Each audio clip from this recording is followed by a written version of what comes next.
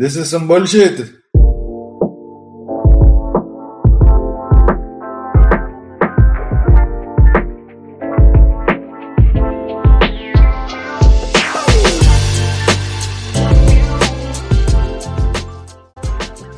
Welcome to the Bullshit Podcast. I'm joined today by my uncle. Hey. Uncle Sal. He's the person we were talking about previous episodes ago where... not to cut you off. I want to thank y'all for, I feel like I can't live up to that because y'all gave me such a high pedestal, I guess. Yeah. Can I get some applause? Now you see, we thought, and well, I don't want to say thought as if we don't think of you that way anymore, but we thought very highly of you. That's cool. I feel like I did a good job. Yeah, you did. But the listeners want to know. They want to know more about you. They want to know what happened. What did you do? And they want all the tea. Well, so if you want to, as much or as little as you want to give, introduce yourself, and then we can go from there. My name is Salvador Marquez, Uncle Sal, I guess you could say. I had a crazy upbringing, childhood, whatever I guess you want to call it, and I'm here to speak on it. What do y'all want to know? What do y'all want to hear? So let's see. Oh no, y'all wanted to talk about the day of. The day of what happened. Yeah, but leading into that, we had mentioned we remember you going to prison or jail before, but I don't remember, definitely don't remember specifics on that, like how long. Oh, she had brought it up. Azalea brought it up, and this was in my late teenage years. As a matter of fact, it was around the time that her mom was pregnant with her. Before Azalea was born and her mom was pregnant. That's when you started going to jail? Pretty much. And I had went to jail for a little bit, and I came home and she was born already. And that was pretty much the first time I spent a couple days in jail, but it wasn't nothing. I think I got probation for it. And when I went to prison later on, it was for that. So I got put on probation for something I did when I was younger. And it caught up to me years later when Azalea was probably 4. Oh. And I was in Parker County. No, I'm sorry. I was in I had went to TDC State Prison. So it was prison? Yeah, it was prison. And she came to visit me.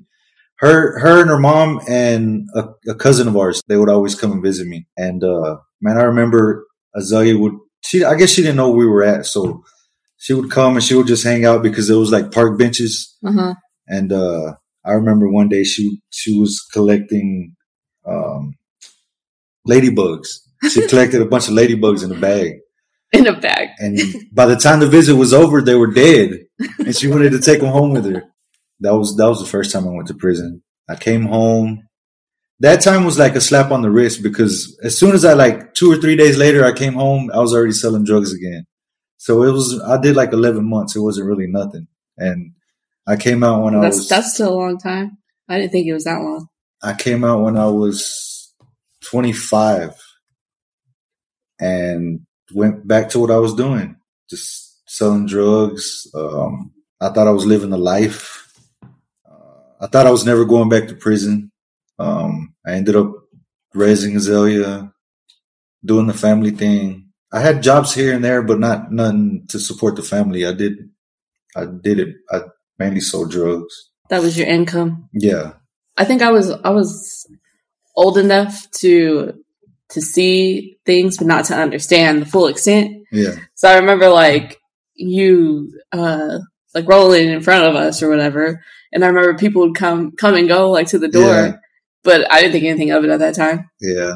And still, even looking back, that still doesn't seem as bad as... I tried to hide it as much as I could. But, yeah. Or I thought I was doing a good job, but eventually, obviously I wasn't. And then, that time came and went.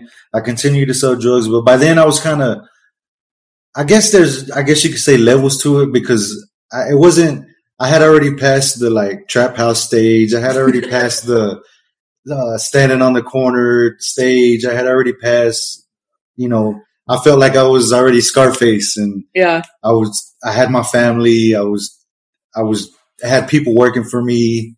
There was people beneath me, and I thought I was good until that day, till the day happened.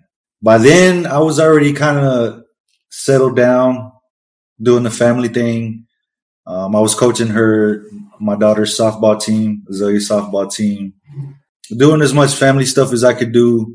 I tried to hide it from her as much as I could, but shit, we all make mistakes. At that point or around that time, was it ever in your mind to stop? Honestly, I went through like some phases where there was times when I went through phases where I felt like I was working for the devil, I guess you could say, or I witnessed like families, good moms, like good working moms, stay at home moms, like ended up selling their bodies at the end. You know what I mean? Like I've seen tragic stuff. So I felt like I'm out here putting this drug out here because I do have a heart. I have a big heart. So I felt like, man, I'm the one that's out here putting these drugs out here. Yeah. So I went through stages of like depression, like, damn, I need to change my life. But it wasn't never nothing to where you would actually do it. Yeah, okay, I'm gonna do it tomorrow, or I'm gonna start tomorrow, or whatever.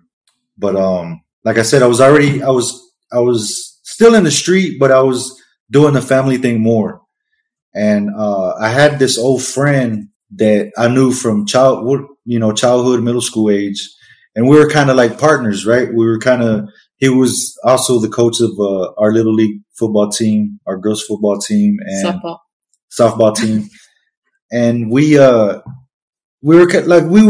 our daily routine would be, wake up when we wake up, take the kids to school or do whatever we got to do, go eat lunch, go collect money, drop off whatever we got to drop off, maybe go to the strip club in the afternoon, just hang out. By the time it was time for the kids to get off of school, we would go pick the kids up, do our family thing, eat dinner. By 7, 8, 9 o'clock, same thing. Go back to the street and do it all over again. So that was kind of like the routine then. And interesting. Yeah. During that time, like I said, I had already felt like I had reached a certain level. I did have a legit job. I had money put up. I had vehicles. We were stable. Everything was good. I felt like what could go wrong? Mm-hmm. So at that time, as a matter of fact, a friend of his had got busted with something very small. And for him to get off, he turned the cops onto him. So that's how the cops started following. That's how they got into our little circle or whatever. Because we were, like I said, we weren't out in the street. To the naked eye, we were just family man or whatever. We were doing our thing or whatever. We were spending time with the kids. Like I said, when we dropped the kids off, we had a 3-bedroom house on the north side of Grand Prairie where we grew marijuana. What? The house was empty. In every room there was plants of marijuana. And we would just go there. Back then it was cool. We would cut, we would grow, we would smoke, talk about, how we were going to use our money to take trips and Hold on.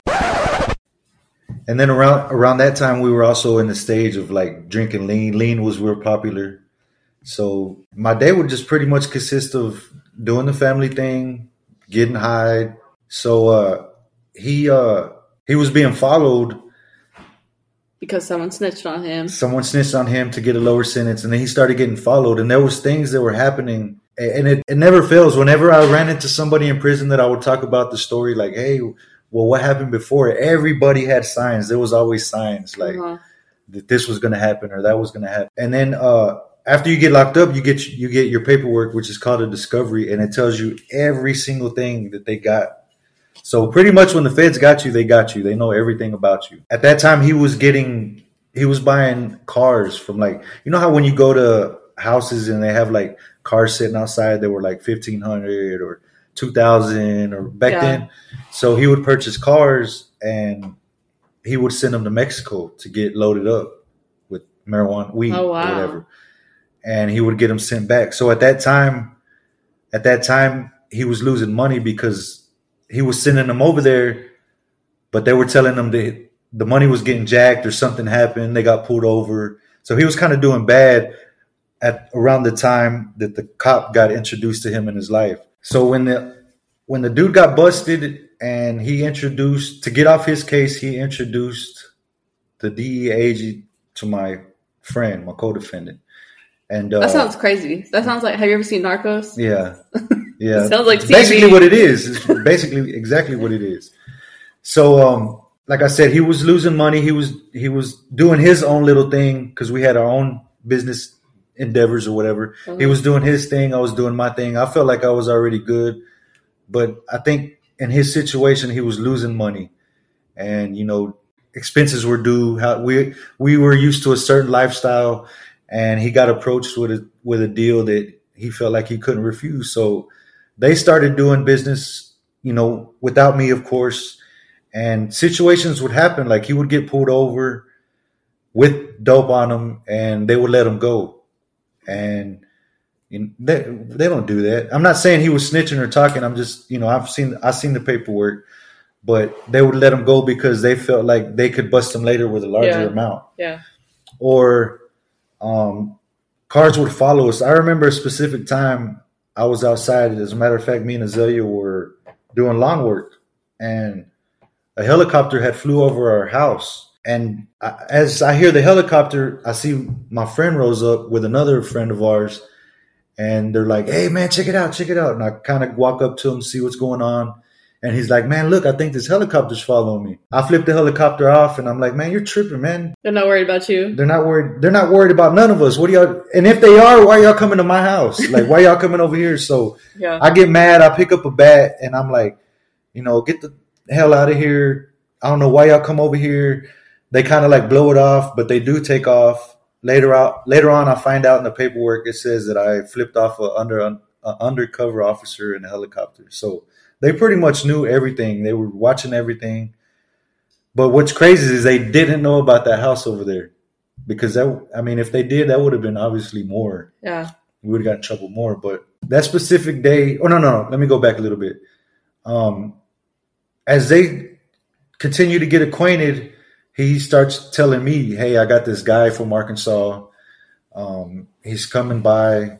He wants to know more about the business. He wants to get a large quantity." And I'm telling him, like, that's your thing. That's your deal. I'm good. I'm already good. I'm already doing my thing. Days go by, and like I said, he's losing money doing certain things. And the deal is starting to sound more and more enticing to him. And it's crazy because from one day to the next, the guy wants 1 pound of methamphetamine to now 7 pounds of methamphetamine. And they've never done a deal. He's just like, "Yeah, I'm going off your word that everything." That should have been a red flag right there, So y'all had came to see me.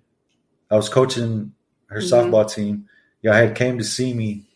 And I think 2 days later is when it happened. That was the last time I seen you guys. The day before it happened, he had brought the drugs over to my house.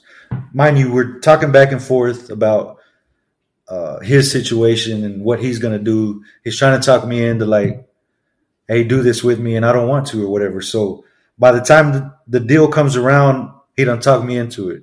Not by pointing a gun to my head, but just me being a friend and me trying to be there for him. He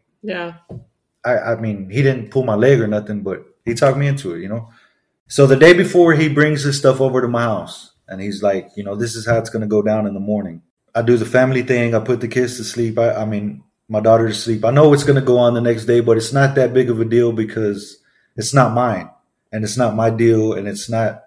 I'm just basically going to drive them over there if something goes down. The next day comes. I'm not feeling too good about it. I go drop my daughter off at school. I come back home. It's about 10 o'clock. He calls me, and he comes over, and we're talking about the deal in my living room. And I'm like, "Man, what if this happens? What if that happens?" Still in the back of my mind, I have like knots in my stomach, like I'm watching TV. Still in the back of my mind, it's not my deal. Like if you, I guess growing up in the game, you realize if I don't have it on me, if it's not in my possession, it's not mine. Yeah, I don't care, right? So we're basically talking about how the deal is going to go down. He's telling me his brother is going to follow us in another car with the dope on him. We're going to go meet the guy. The brother's going to go down the street and park hold the drugs. As soon as we see the money, we'll call the brother, tell him to come. I'm like, all right, well, that, we're not going to have nothing on us. Again, everything's cool. I do decide to bring my gun just in case something happens. We drive over there. We pull into the parking lot. Somebody had told us a couple of days before, if his fingernails are clean, he's a cop. I don't know why he told us that. I guess people have the assumption that users are dirty or whatever, right? So we pull into the parking lot. The guy comes, walks up towards us, and he leans over in the passenger seat, and he puts his hands like on the door to kind of lean in and talk. The first thing I noticed, his hands are clean, like he just got a manicure. But I just blow it. I put it in the back of my mind. I'm like, I'm tripping or whatever. I hear them kind of talking back and forth, like, where's the money? Well, where's the drugs? Well, where's the money? By this time, again, if anybody knows me, if I'm in the car waiting more than 5 minutes, I'm aggravated already. So by this time, I'm already aggravated because they're going back and forth. And I just put the car in reverse and I drive off. As soon as I drive off, I pull out of the parking lot and a truck starts following us. Where is this happening at? This is at the Hilton on 360, on Lamar and 360. I don't know if you know where that's at. Okay, yeah. It's at the Hilton Hotel. And we're driving off. We're taking the back roads. And by this time, he gets a call. And it's the officer. I'm assuming. I know now it's the officer. He's telling, hey, what's up, man? What happened? Nah, you're bullshitting. I guess the guy talks him into telling him, hey, come back. We're good. So he's like, look, I tell you what, I'm going to send my brother over there. He has the drugs. So at that time, I seen the truck turn around. These are all red flags that we should have knew what was going on. So I decided to stop at the weed house that we're at. Luckily, they didn't follow us there. Like I said, again, that's a whole nother charge or whatever. So we put everything up. We turn off all the electricity. We make sure everything's put up. We go to his house. We get to his house. We drop off. I didn't know he had a gun at that time. I had one on me. So we have 2 pistols at this time. Something else we could have got caught with. And that itself is an automatic 6 years apiece for us. So we drop the guns off. We drive to my house. We go inside. By this time, he knows that his brother got busted because they're on the phone the whole time. That's how we know to go drop the guns off. Oh. And his brother's I'll never forget, his brother tells him, turn around, I had a flat tire, come back. And he's like, hell no, man, that's like something ain't right. And then we hear him getting tackled on the floor because I guess he told him, nah, man, it's the cops. So by then they tackle him. We hear all the rumbling on the phone. Oh, because they're trying to get to him before they let y'all know. Yeah. So we're at the house. We get to my house. We go inside. I live in a duplex, and we have a front door that faces our neighbor's front door. The neighbor knocks on the door, and he's like, hey, there's a lot of vehicles driving around the house. They're not cop cars. They're just undercover vehicles. So I get everything I have. I think I have like 4 jars of weed. I had like, at that time I didn't have anything because I don't know why. I just didn't have no drugs at that specific time.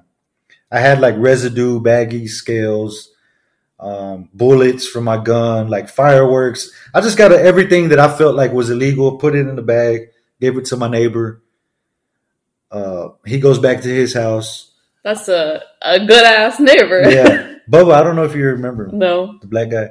So I go back to my house and he's on the phone with at this time he's calling his wife, telling his wife, hey, we got busted. We're in trouble. I'm telling him, man, don't talk like that. We're good. I'm going to go to the store and get a cigar and I'm going to drive around and see what's going on.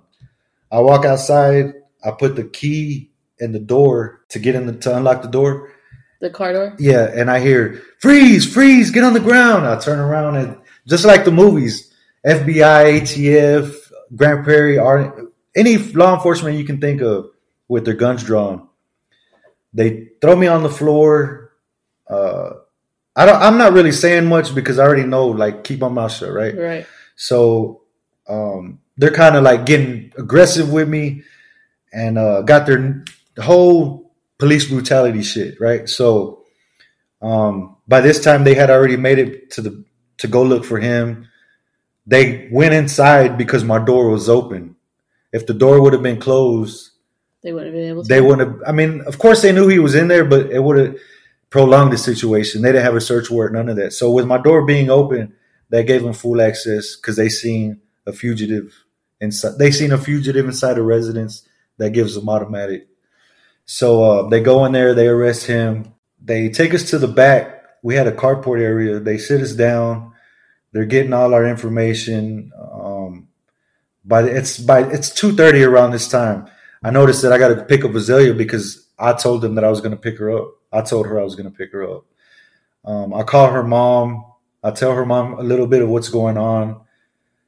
She's already on the phone bitching and yelling. I didn't she warned me several times not to hang around this guy. Several times. Dang.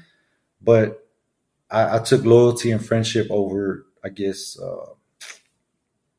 what's the word I'm looking for? Someone trying to give you good advice, I guess. You probably saw her more as like nagging. Yeah. So we're out there. I think they drive him off by the time she gets there. I'm not sure. But she gets there because they're searching the house at this time. She gets there. I'm handcuffed. She doesn't say two words to me. She just walks up to me and slaps me, like the blood out of my mouth. And, we start crying a little bit. And she's telling me, I told you, get his ass out of here. At first, she's like, get him the fuck out of my face. Yeah. But after she realized what was going on, we just kind of like hugged. I was handcuffed or whatever. So, long story short, now I know that they've found baggies, residues, and scales that look similar to the drugs that he had. So that's how they kind of linked us two together. And even when we were in court, they put the DEA agent on the stand and they said, do you know Salvador? No. Have you ever seen Salvador? No. Do you know him selling drugs? No. Like, man, I thought I was going to go home. Yeah.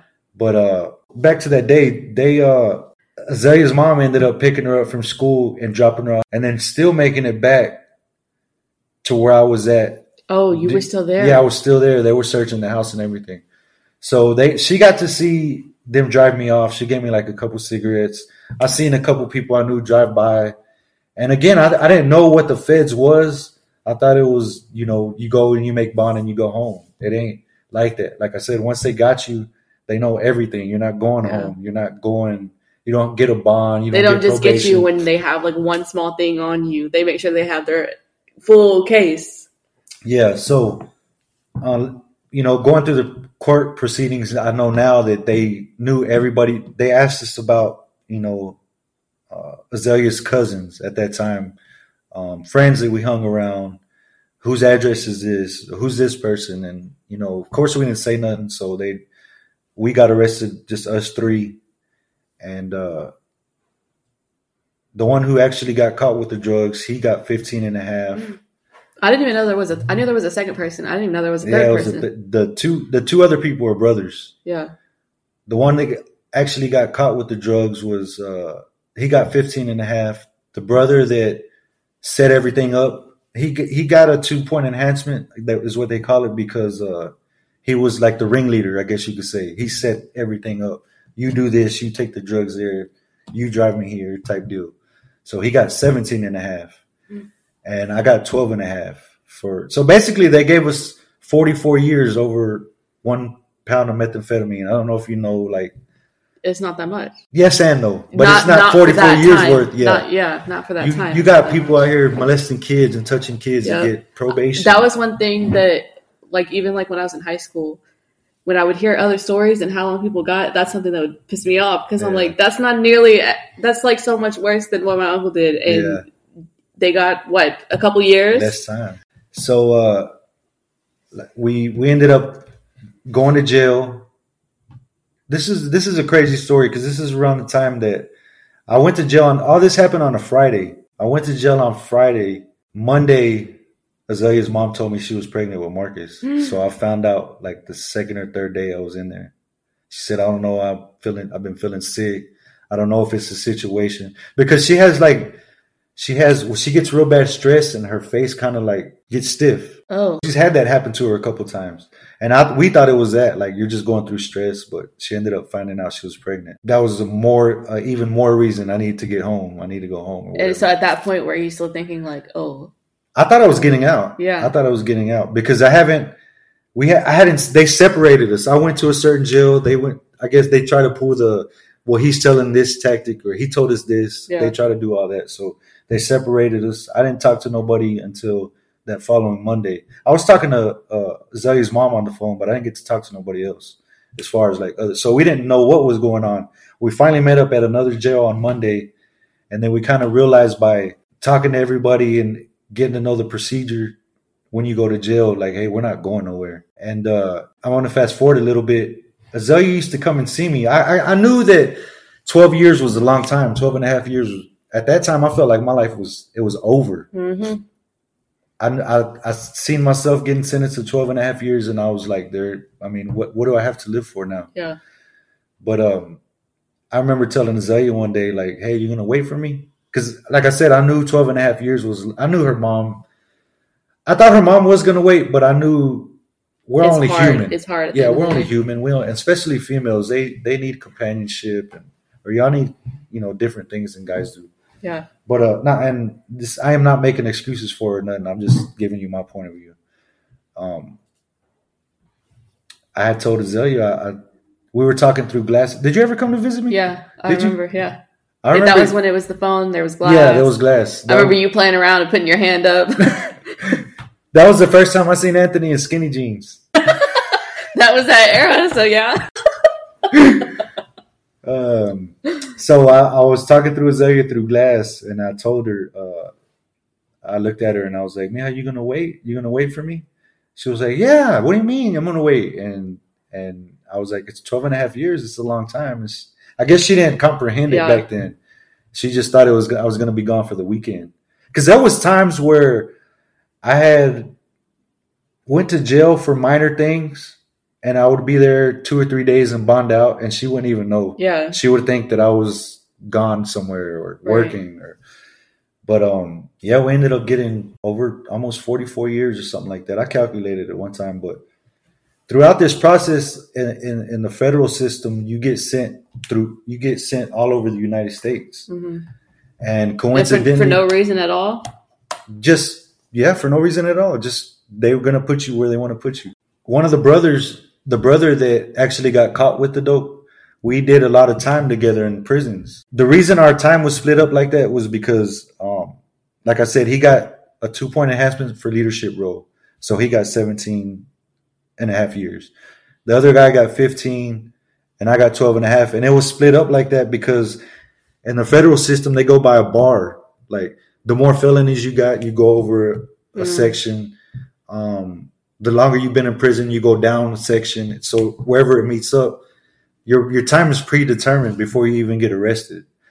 They say, okay, we're going to get him for this, this, and this, and this. You go to a tablet that they got, and that's how much time you're going to get, basically. So they had 2 more felonies than me. So they had got bumped over a couple times. So that's why I had got the lowest time. But I just wanted to clear that up. And we get sent to different prisons just throughout the United States. And I did a lot of time with the brother that got caught with just because of our gang affiliation. So we got sent to a lot of the same places. And that's I didn't even know that. That's a whole nother podcast that I can get into. I remember, I can remember them, like my mom, hearing them talk about like your tattoos were determined like where you went and all that. Yeah. But I never put it together in my mind that you were affiliated. Yeah. The tattoo that I got on the back of my head, actually, it's a cowboy symbol. And here in Dallas, Texas, one of the biggest gangs in prison uses that symbol. Oh, I didn't know that. And kind of the way we do it here in Texas is we click up by cities, by whatever city. So every city has a symbol that they use, probably a sports symbol. Like Houston uses the horn, the Texan symbol. Uh-huh. San Antonio uses the San Antonio Spurs. Fort Worth uses a different symbol, stuff like that. Mm-hmm. So if somebody doesn't know and they're just a random person off the street and they're like, man, you're a real cowboy fan, ain't you? I just kind of go with it. Yeah. But I actually got it for something else. Yeah, we ended up going to a lot of places together. We went through a lot of stuff together, a lot of stuff to where I'm gonna go into a little bit of it where you can look a man in the eye. I remember him looking me in the eye. We were gonna get into it with somebody, and it's not like get into it like we're gonna fight or whatever. Yeah. Right? You're gonna go until somebody dies, or that's how it is in higher custody in the federal system. One day he came up to me and he told me eye to eye, like man to man, like I want to go home, like I want to make it home. I don't want to die here. And I did have reality moments before then, but at that time I really knew this shit was real. But we can get into that. I have that written down. Oh, for real? How long did it take to hit you, and when did it set in that like you were going to be gone for a minute? Honestly, if they would have let me out 6 years, 7 years into it, I would have probably done the same thing. It didn't hit me until the last years of it. Like, damn, I did a long time. Luckily, I got when Obama came into office, I got a reduce. Oh yes, I remember that. Yeah, everybody got if you had like a non-violent drug offense, you got a reduced sentence. So yeah, all of us did get a reduced sentence. I think the 17 went down to 15, the 15 went down to 12, mine went down to 10. I forgot all about that. I remember hearing it and just being happy. I was happy at the same time. There's a lot of things that y'all don't know that I went through that like I was scared to come home. Yeah. Like I would do stuff on like I turned down my house. You get however much halfway house they agree to give you to get you back adapt to society. I turned that down because I just didn't want to deal with it. I knew that I had a grown son and a grown daughter to come home to. I knew that I had like just a bunch of stuff that was gonna hit. Mind you, back then I thought my life was over. So I don't know if you ever seen the movie Blood In, Blood Out, but when he goes to prison, he's like, This is my destiny. This is what I was born to do. When I went in there, I told myself, I'm gonna give this my all. That's just the type of person I am too. Like you're gonna make the most of it. Not only that, like, well, yeah, I guess you could say that, but that's just the kind of person I am too. Like if I do a certain job or if I go somewhere or if I do something with somebody, I want it to be the best experience, or I'm gonna give it my all. So when I was already affiliated when I got there, but when I got there and finally made the decision, I'm not going nowhere. This is my life. I told myself I'm gonna be the best this group that there is, right? So like I by the time it was time for me to come home, I talked a big talk, but I was scared. I was scared to come home. And there's a lot of decisions I made when I got home that I wish I could go back but for all those who were in my position or are going to be in my position or situation, just take it one day at a time. Families first. Take it slow. Like everybody adapts to society different. And after I can see where people go to jail and they come home and it's like nothing. But when you go to jail and you experience certain things and you see, it's almost like traumatizing. Mm-hmm. Like sometimes I feel like I have PTSD. I smoke like 3,500 cigarettes a day. That's your coping mechanism? That's my coping mechanism. I guess that makes sense. Yeah, there's just a lot of things that I went through that still affect me to this day, but I'm not the type of person to be like, I'm going to keep blaming this on this situation. I got to kind of get up out of that. Well, have you ever thought about therapy to help you, like to work through some of the things? I think we all need therapy to a point, to a certain extent. We do.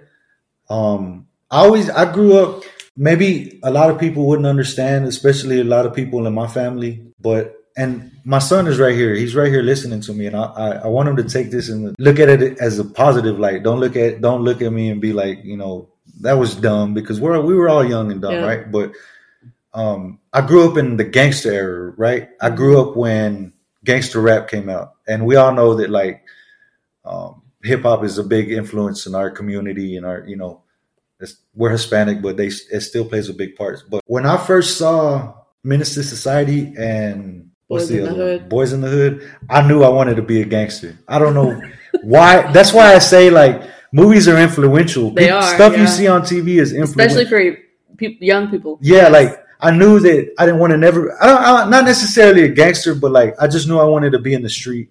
I knew I didn't want to have to work like slave for my money. I wanted it fast. I wanted everything that the fast money came with, the cars, the girl, like all that, So it is influential. That's why I try to stay on him about what he does, what he watches. There's certain things on TV that I do not agree with, and it could hit everybody different. Like it hits everybody's brain. Everybody takes what they see in a completely different way. Every 5 people can watch the same thing and take it in a different way. Yeah. And like somebody can watch it and just be done with it. Yeah, somebody else can watch it and really focus on it and do what you did. Whatever you do, try to see the good in it. Don't take it for what it's worth. Like, oh man, I can get into. I believe in the Illuminati and all that shit. You do? Yes. Like there's people who control what we watch, control what we do, control, like that type of shit. Yeah. The food that they feed us. Oh, I can get into all that. Like red dye. It's fake. Everything's fake. But So why aren't you vegan? I need to try to. I want to get into that. There's a lot of things I want to do. I know. Looking back, my family's probably like, because I can pretty much honestly say I was like the only one that kind of turned out bad. You know what I mean? Like not bad as far as a person, as far as like don't have a heart or don't care, like getting in trouble and in as and far out of as jail. Rap sheet? Yeah, I guess you could say a rap sheet. Because I tell my mom this all the time, like you had 4 kids. I was the only one who turned out like this. So there's nothing that you did. I feel like my childhood could have been a little different, but we all have our decisions. I was the type of person that always thought about what I did after it happened. Mm-hmm. Like, damn, well, you can't turn it back now. Yeah. But I'm at the point where like I think about what I do first, and I think we all need to do that. Like, what's going to be the outcome first before we just jump into anything? Yep, that's how I am. I have to think it all out. Sometimes I got to write it out. My pros and cons list. I know that there's like a whole bunch of different parts that play into it, but what do you think affected you the most while you were in? What affected me the most? Like, do you think like your environment bothered you the most? Did being away from your family, missing everything? What bothered me the most? I guess what bothered me the most is how I made everybody else feel. Like, it didn't bother me. It bothered me that I was in there. Of course, I wanted to, like, who wants to be in jail, right? Yeah. But, and again, that deal wasn't my deal. I just came to reality. I just came to a point where, because I've always believed in God. I always knew there was a God, but made you question him. Yeah, like I was the type of person that I would get into a situation and I'd be like, God, if you take me out of this situation, I promise. Yeah. And like it didn't happen, so I'm like, oh, it ain't for real. But when I was gone, I spent a lot of time in solitary confinement, and I got comfortable with myself. I found myself. I found a lot. I talked to God a lot. What was the question you asked me? I forgot. I'm sorry. What affected you the most? Oh, that wasn't my deal, but I felt like, because I've done a lot of bad shit, like rob people and tie people up and like bad shit that y'all don't even know about.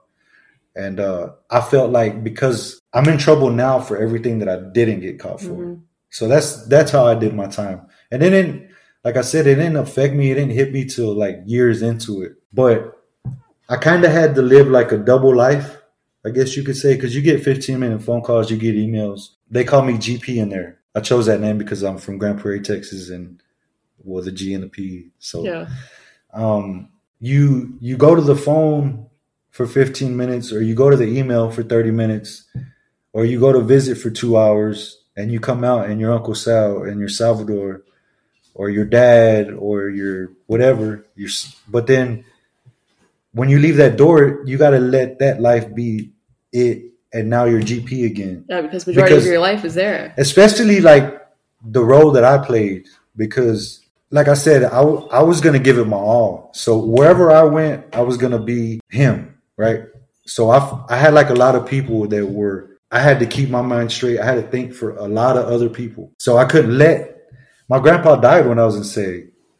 And I didn't even cry. I didn't even cry. You couldn't feel it. It didn't feel real. I had a cellmate that was in a different gang, so I didn't want to show no weakness. It was just I went through a whole mess. Earlier you said like you had to train yourself to not snore. So what other things did you, when you got in there, you had to unlearn and unteach yourself? Like even small things that you just, normal things that you do. Really, in there, it's all of your, how would you say it? Your past through it's like its own world in there. Like I know that I said there's prisons but there's so much time that they give you, and there's so little time to be at a certain, like you can only be at a certain prison for so long, and then they send you here. Especially if you get in trouble, they send you away. If you're too much of a problem in that prison. So a lot of people run into a lot of different people throughout the years. Mm-hmm. They always say whatever you do follows you. So like your pass to get through everywhere is how you present yourself and how you respect other people, you or whatever, right? So a real big thing in there is respect. And like I said, I spent a lot of time in the SHU. And when you're 24/7 with another person, you got to have manners. You got to clean up. So, and not only that, like when I was home, I grew up, grandma, my mom, she's real clean, tidy, spotless. Good. So that kind of followed me in there. So what I had to get adjusted to and learn real quick was like, my mom's not here to pick up after me. My girl's not here to pick up after me. I'm not going to pick up after Bubba. So shit, everybody got to kind of do their own thing and pick up after themselves. Yeah. So I would say that's like just respecting others, and it's a sorry place that you have to learn it, but you have to learn it because if not, your time's going to be even more miserable. Yeah. So you mentioned the neighbor earlier. Have you ever spoken to that person since? No, he was an older man. He was living there with his sister. I went to school with this guy, right? He was with this girl since middle school. They ended up having kids. He ended up killing himself. Well, he's a black guy, by the way. The reason I bring that up is because that's like statistically low that black guys do that. It's rare. But anyway, so I think maybe back then. I don't think that's rare now. Oh, for real? Yeah. I think it's not. I wouldn't say it's rare, but it's more common for a white guy to do it than a black guy to do it, I guess you could say. But I don't know. Who knows? I don't know. I have to look it up. But anyways, yeah. So, their kids.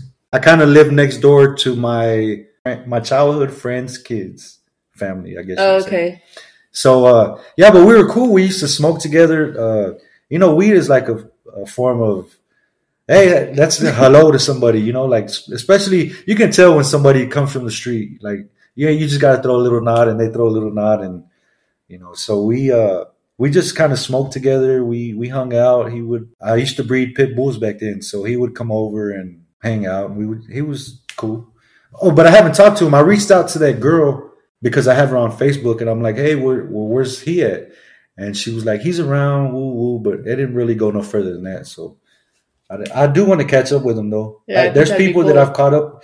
I didn't realize growing up. I don't know. Growing up, I thought that like being hard was cool, I guess you could say.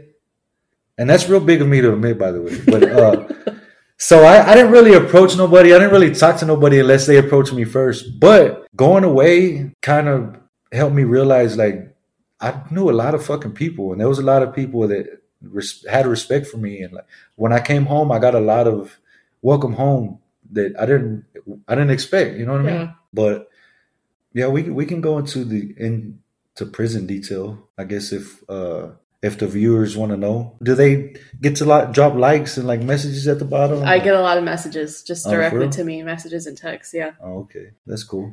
From when we first started to right now, I feel loosened up. So I feel ready to go. No, well, we can keep going. I can always split it into 2 different episodes. I'm just playing.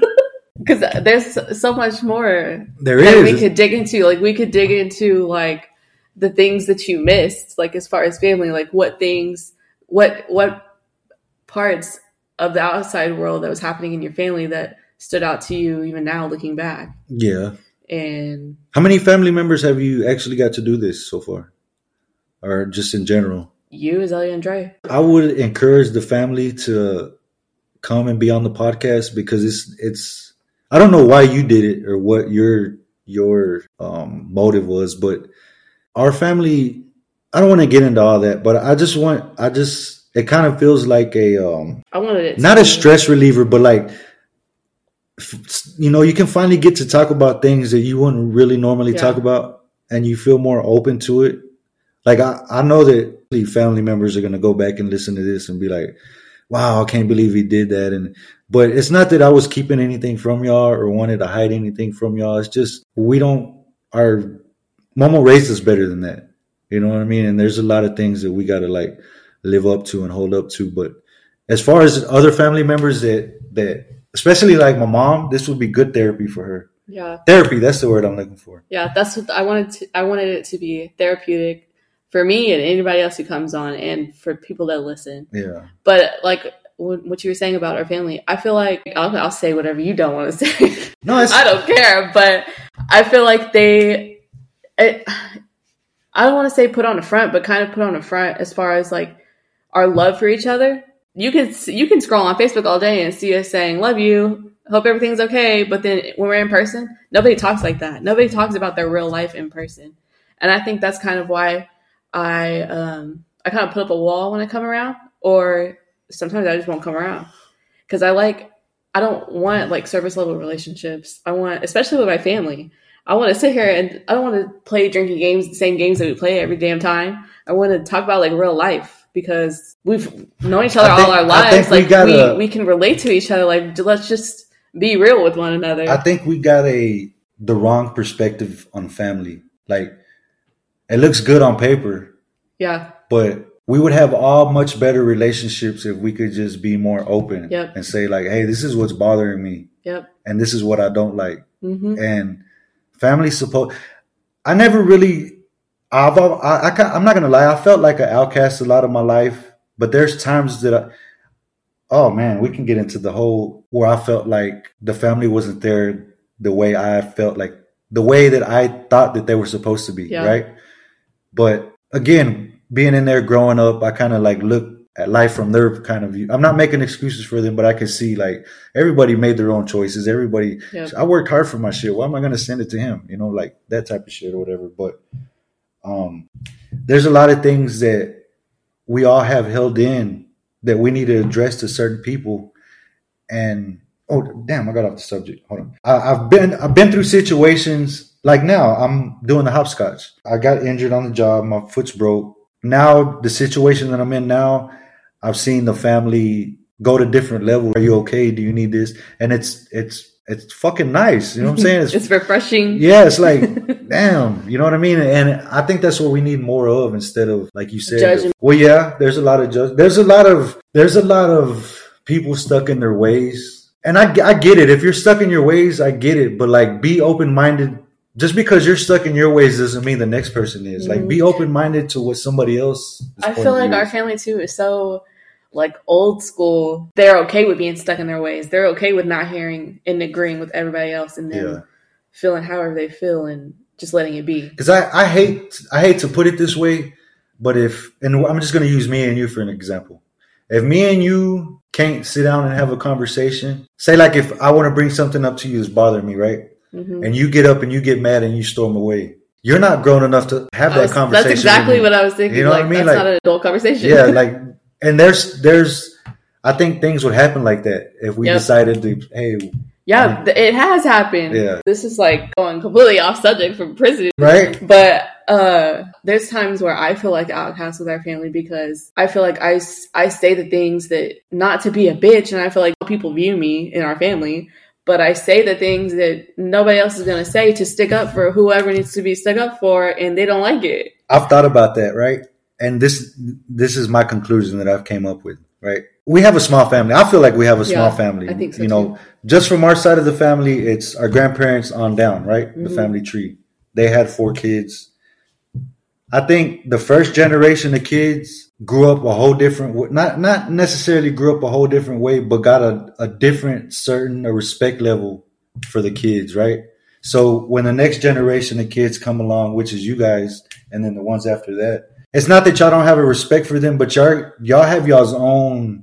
Everybody's independent and have their own thought process. Y'all not going to hold y'all's tongue. Y'all going to say what y'all got to say. Hey, this is what's bothering me. I'm going to tell you. Yeah. I feel like, and I'm just using this for an example. We know better. Yeah. Not that we're scared. Not that we're fucking, I'll stand up to any one of them, but I think they spent more time, like they took care of it. They raised us. They showed us more. I was having this conversation with somebody the other day, like, when you raise somebody and you're being intimate with them as far as like changing their diaper or that type of intimacy, right? You have a whole different connection, right? So like they were there for our generation. They just got older and didn't have enough time for that next, life goes on. Yeah. So y'all don't have that certain respect. Like, you know what I mean? Yeah. Does that make sense?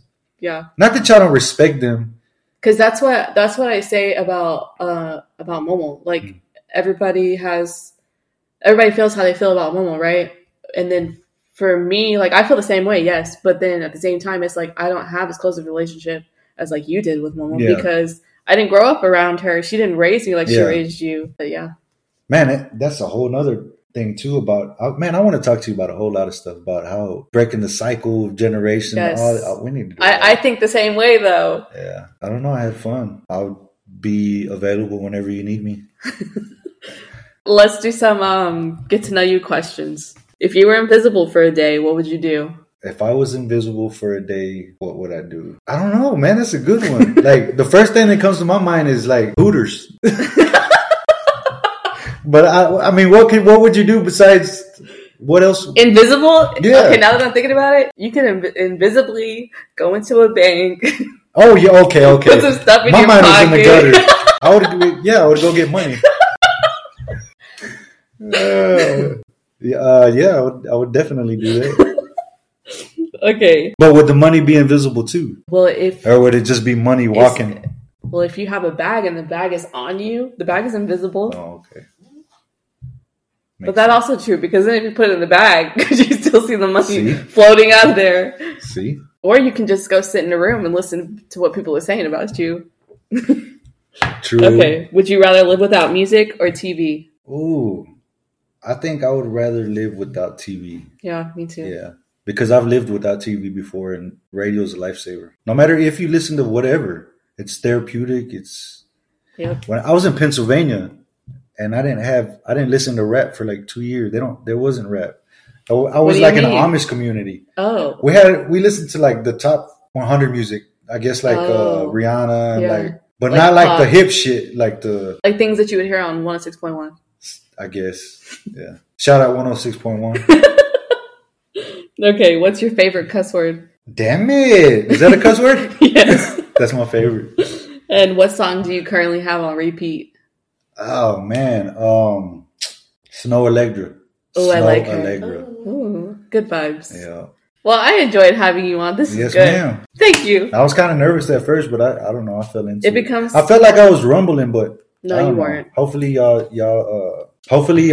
it helps whoever's going through issues or problems or same situation. Hopefully it helps them, because I'm all into bettering yourself and being a better you. Yep. I tell my son that all the time, to try to be better than you were yesterday. That's all I have that on if you go in my house, I have a letter board. You know what? Go ahead. I'm sorry. And it says, don't be the same, do better. We're over here talking about everybody else and how they should do better, but we have so much shit in common and didn't even realize it. Who, me and you? Oh yeah, like thought process and stuff. Yeah.